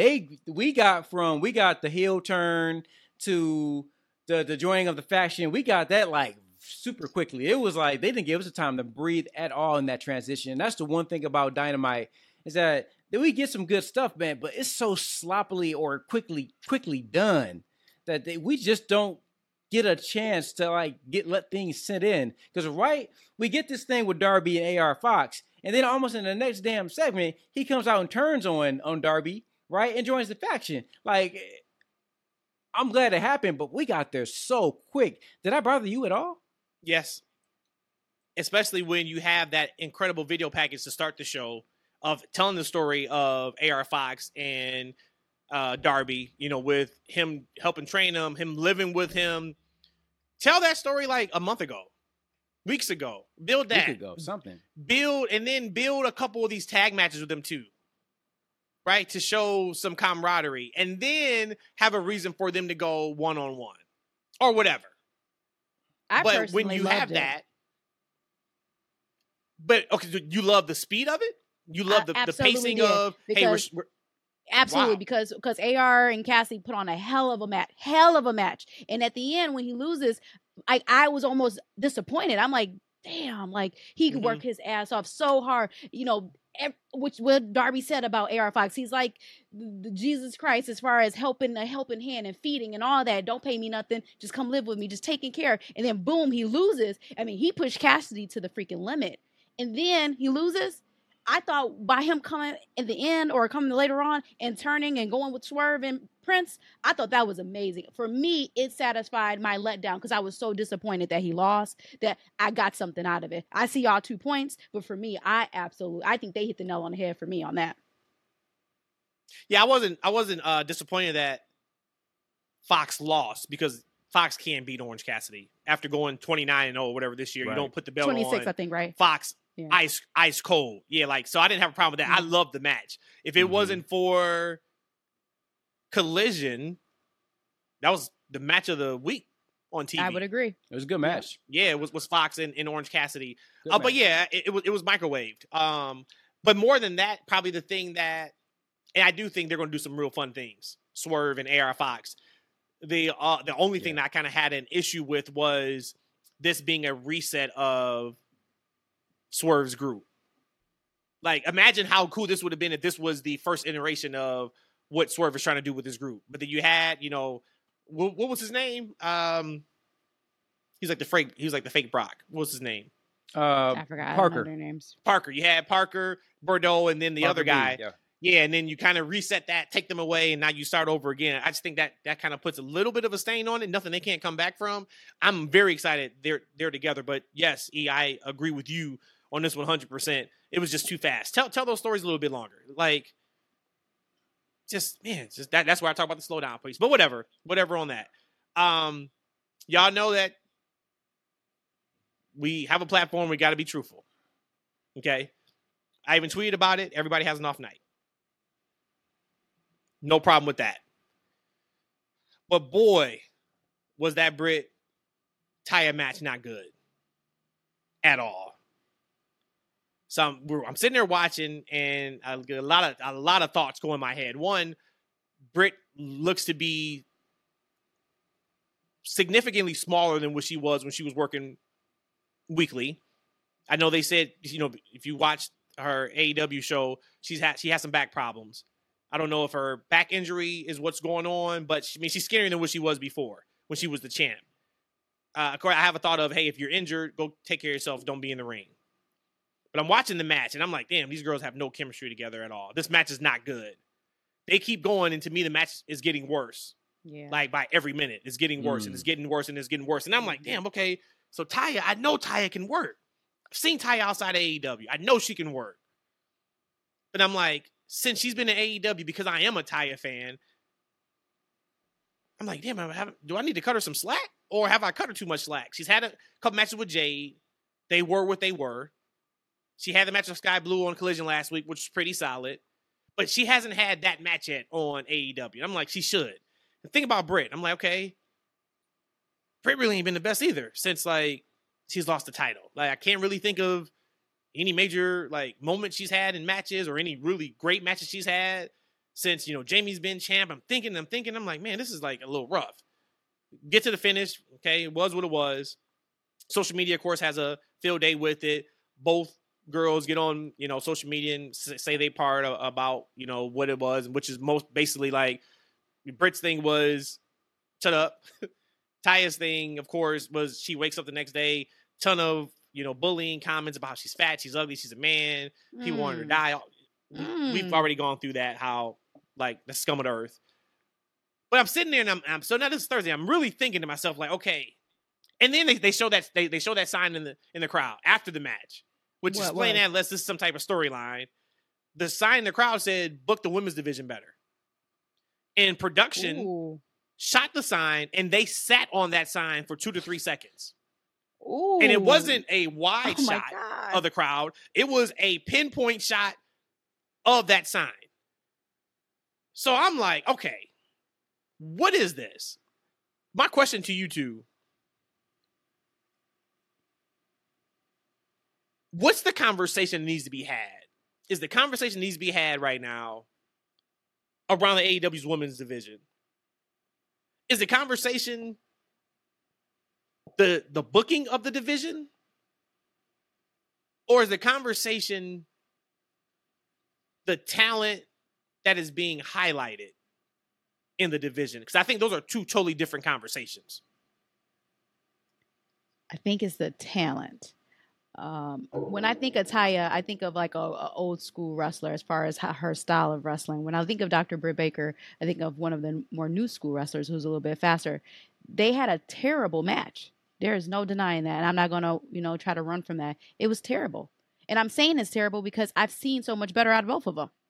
So I can say that was a terrible match. I just don't think their styles clash. Now, again, at what level or where am I supposed to expect that? Or if you supposed to get these reps in together to build the chemistry, should I expect that? Yes, I do expect that as a fan, as a wrestling fan. Yes. I would think that we go to a lot of indie shows now where I see people who probably only never wrestle each other. They can still put on a great performance. Does that mean the level of the talent? I don't know. I'm not a wrestler. I don't know how to answer that, but I do expect to see two professionals put on something better than what we saw in the ring. Again, but everybody has an off night. If someone's hurt, someone's hurt. But from what I saw just as a fan, it was a terrible match. And I'm saying it's a terrible match because I know that the two of them individually is very good.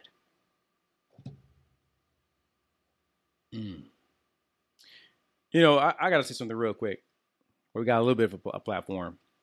I don't like what some of these wrestling fans do with this negativity, unnecessary negativity, it's hateful stuff that we do. No, I'm not going to say we because you wrestling fans, you know who you are. To come at her like that, talking about her appearance, she's fat or she's ugly or she looks like a man. I gotta be honest with you, man. Look, for years, Matt and I, Radish and I, we'd go to these shows and we would get from people like, hey, you guys are like your wrestling fans. Because there's a certain stigma on wrestling fans, especially from a physical standpoint. And a big part of it is it's a lot of fat, ugly, stinky guys. Like, right? So you got a lot of fat, ugly, stinky guys making these comments about these women that you probably can never get in your life. To be 1,000% honest with you. I'm saying to say this. And if you saw him in person, you'd be gushing over him, asking for selfies, asking for autographs. Oh, I love you so much. All of that. 1,000%. 1,000%. So if you can look in the mirror and you can say that, hey, I'm a hunk, which you probably can't, you need to shut the hell up. Stop talking about these women and their physical appearances, which you need to start doing. I don't care what platform you're on. I don't care if it's Twitter. Get your life together to where you stop tearing down other people to make yourself feel better. Okay, it doesn't work. More negativity doesn't bring positivity. You acting like an ass on Twitter or X or whatever it costs is not going to make you a better looking man. It's not going to get you a better looking woman. It's just going to bring more negativity into your life. So, hey, how about you do yourself a favor and others, and if you ain't got nothing nice to say, put your phone down. Put your iPad down. And get some class and act better and do better, okay? Because that kind of stuff is stupid, and I don't understand it. So, but going back to the match, was it a good match? Right? Yeah. I don't think it even got worse, as Matt said. I think it actually started getting better towards the end. I feel like early on, like they were connected. But I gotta be honest with you when we say this, right? Because I'm not gonna talk about Britt personally. I'm not gonna make spiteful or nasty comments about Talia, or any of those things, because I'm not going to do that. I'm just simply talking about the actual work. I'm not a fan of Talia since she's been to AEW. I haven't really seen. I mean, if some of it is some of the maybe people she's put in the ring with, but I'm not that big of a fan of her work. And Britt, to me, I think I love Britt as a character, as a promo. I think she has the it factor. I think her gear looks amazing. I think she checks all the boxes except for when that bell rings. I feel like there's a little bit of a disconnect. I've always felt that way. I think some of the matches that we talked about in the past, a lot of it because she was in these matches with Thunder Rosa, and they were really brutal, bloody matches that you didn't really see a lot of women in. And I think that covered up a lot of things. And is it maybe time to say Thunder Rosa is maybe better than some people or a lot of people thought? Maybe, but at the same time, I think a lot of it, like, I think if you look at ECW, right, a lot of those wrestlers weren't, you know, you wouldn't say they were the best workers in the world or best wrestlers, but, you know, they can put together an awesome hardcore match.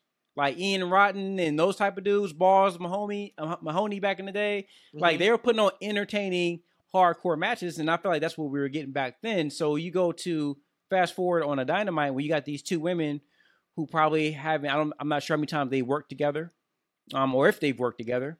They have clashes in styles.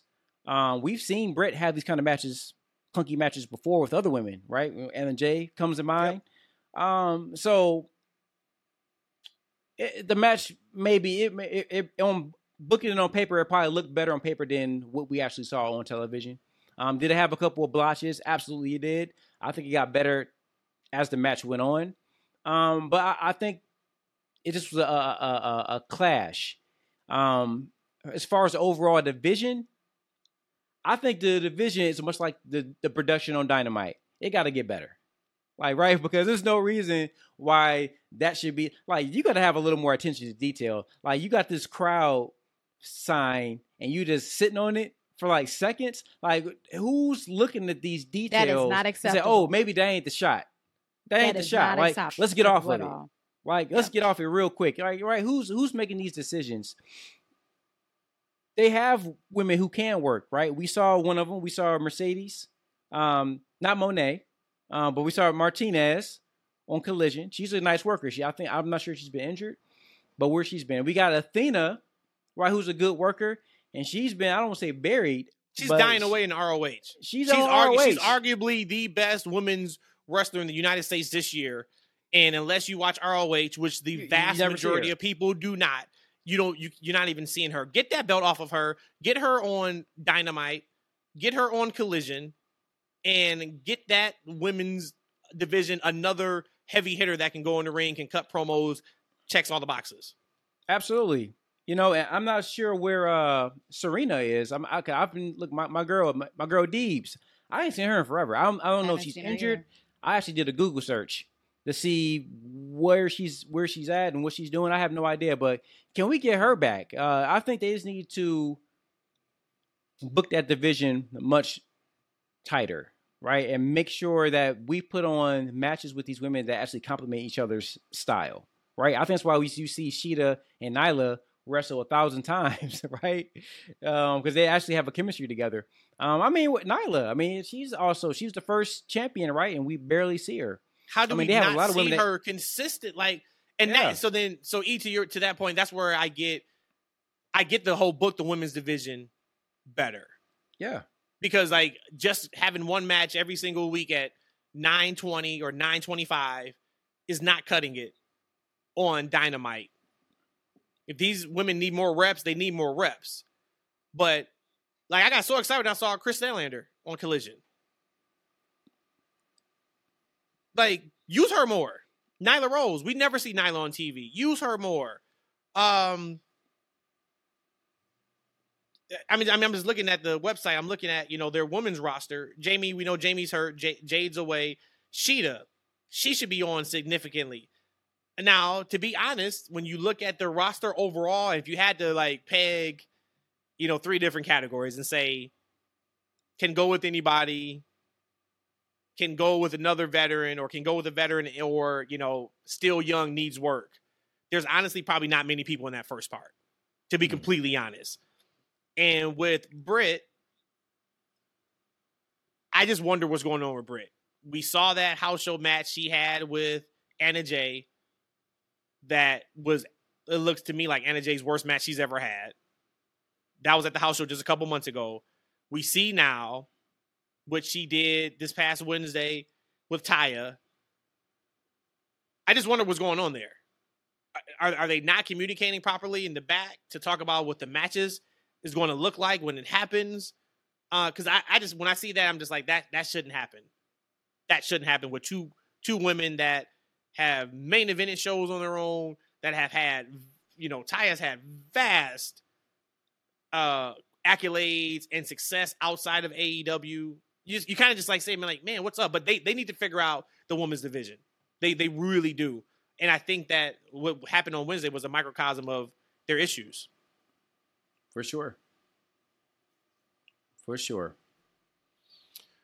Anything else off Dynamite?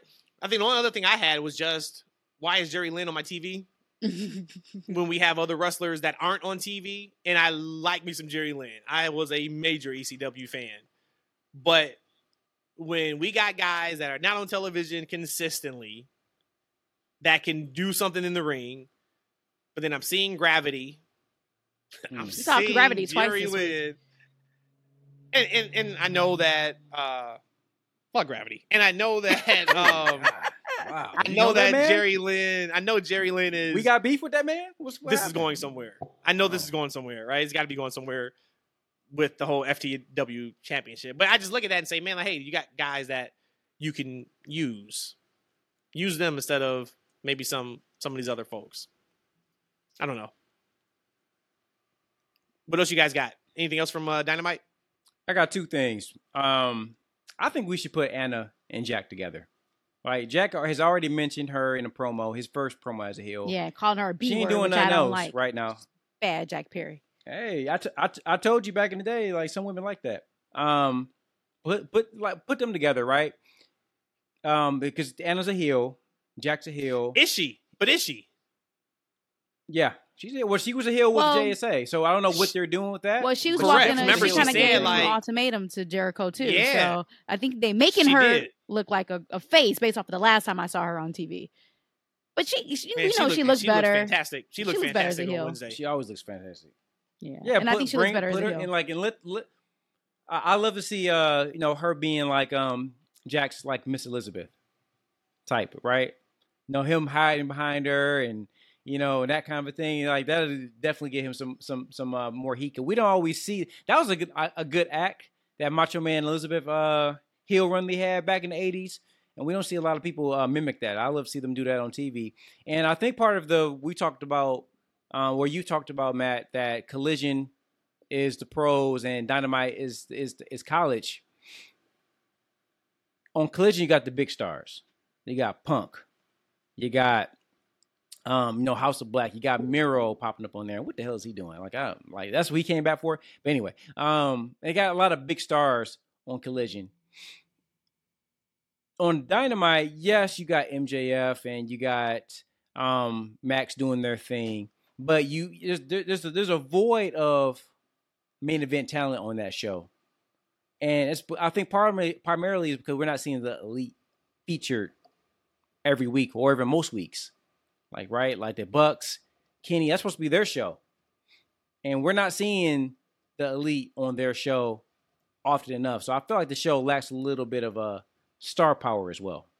And this goes back to, I said the BCC and the Elite storyline had ran its course a long time ago because they were prominently featured. It was just in a feud you didn't care about. I was over that feud over like a month and a half ago. Like, you know what I'm saying? So yes, now that hopefully that feud is over, now we can get Kenny and the Elite in something that you can really sink your teeth into. Because you're right. You would think any show that they're on, and speaking of, we talked about it on the last pod, hey, where would we like to see them go? Word comes out that it looks like WWE thought they had a really good shot of signing Kenny. Then they said things have gone radio silent from that side. So they're assuming, and they're now moving in the way of he's signing back to AEW. So it looks they should double down and try to go after the Bucks. Because Kenny already said what he's doing. He's going with the Bucks. So put all your energy now into the Bucks. That's how I would look at it. Yeah, but we know that ain't happening. But I do think you're right. You're absolutely right on that. Get them back in a prominent spot on Dynamite. And it could just be who we like, right? Because if you like, because think about it, Orange Cassidy's on Dynamite. Swerve's on Dynamite. You already talked about MJF. I'm going to assume Adam Cole is still on Dynamite too. So you got all those guys. You got the Elite. You got Kenny. Who else is really popular that a lot of people like? Chris Stanlander. Darby is there. So, I mean, they have some heavy hitters. They're just... I've said it before. I'm not going to keep belaboring the point, but even like Darby's quick 30-second promo on Collision, and then his match with Minoru Suzuki, he just feels like a bigger deal than what he does on Dynamite when he's on Collision. Don't forget about the BCC. I mean, they're the most prominent act on that show, right? Lucha Bros are on Dynamite. Talent is not an issue. I swear it's not. I promise you it's not. Talent is not an issue in AEW. It's just the actual stories. It's not the matches either. It's the stories behind the matches. Good stuff. What else, British? You got anything else before we get out of here? Just a couple of things. Y'all could choose not to even respond to them, but these are just some thoughts I had in my head. Bump what y'all heard. Twitter X looks sweet as hell. I woke up this morning and saw that X right there, and I was like, oh, that shit's fire, fire, fire. So I can't wait for Elon to say what he's going to call, reference those comments, if it's going to be tweets or something else. Dax making a comment. Jeez Louise. Dax making a comment on the YouTube clip after Collision when he was talking about new money and old money, and he's talking about you might be new money, or it might have been actually during the show. And he said, no money. I don't understand what that reference, man. Like, you just resigned, so I would think that you got a bag for that, but whatever. And then I love on SmackDown, Grayson talking about giving somebody the Grayson Waller rub, talk about to Jay. That's just a couple of things I had to say. Thought that was all fun. My boy can't shit out of him too. My boy can't win, but hell yeah, he did. He can't win to save his life. He got bitch smacked. He's showing his worth. He is showing his worth every week on SmackDown. Yeah. I want the Grayson Waller rub. That got to be good. If he got two big greats putting him over, hey, I'll take the rub. And you see they mentioned The Rock on commentary? No, I did not. I think he might pop up, bro. We might. All the energy is to him. He might pop up at SummerSlam, man. We saw two. They mentioned him on commentary. Actually, no, and then he said it. He said it in front of. Elbow. Yep. And then he said it in front of. Did he come out? Did Grayson come out while Roman was at ringside? No. At any point? Well, I don't think so, but maybe I don't know. I don't think so though.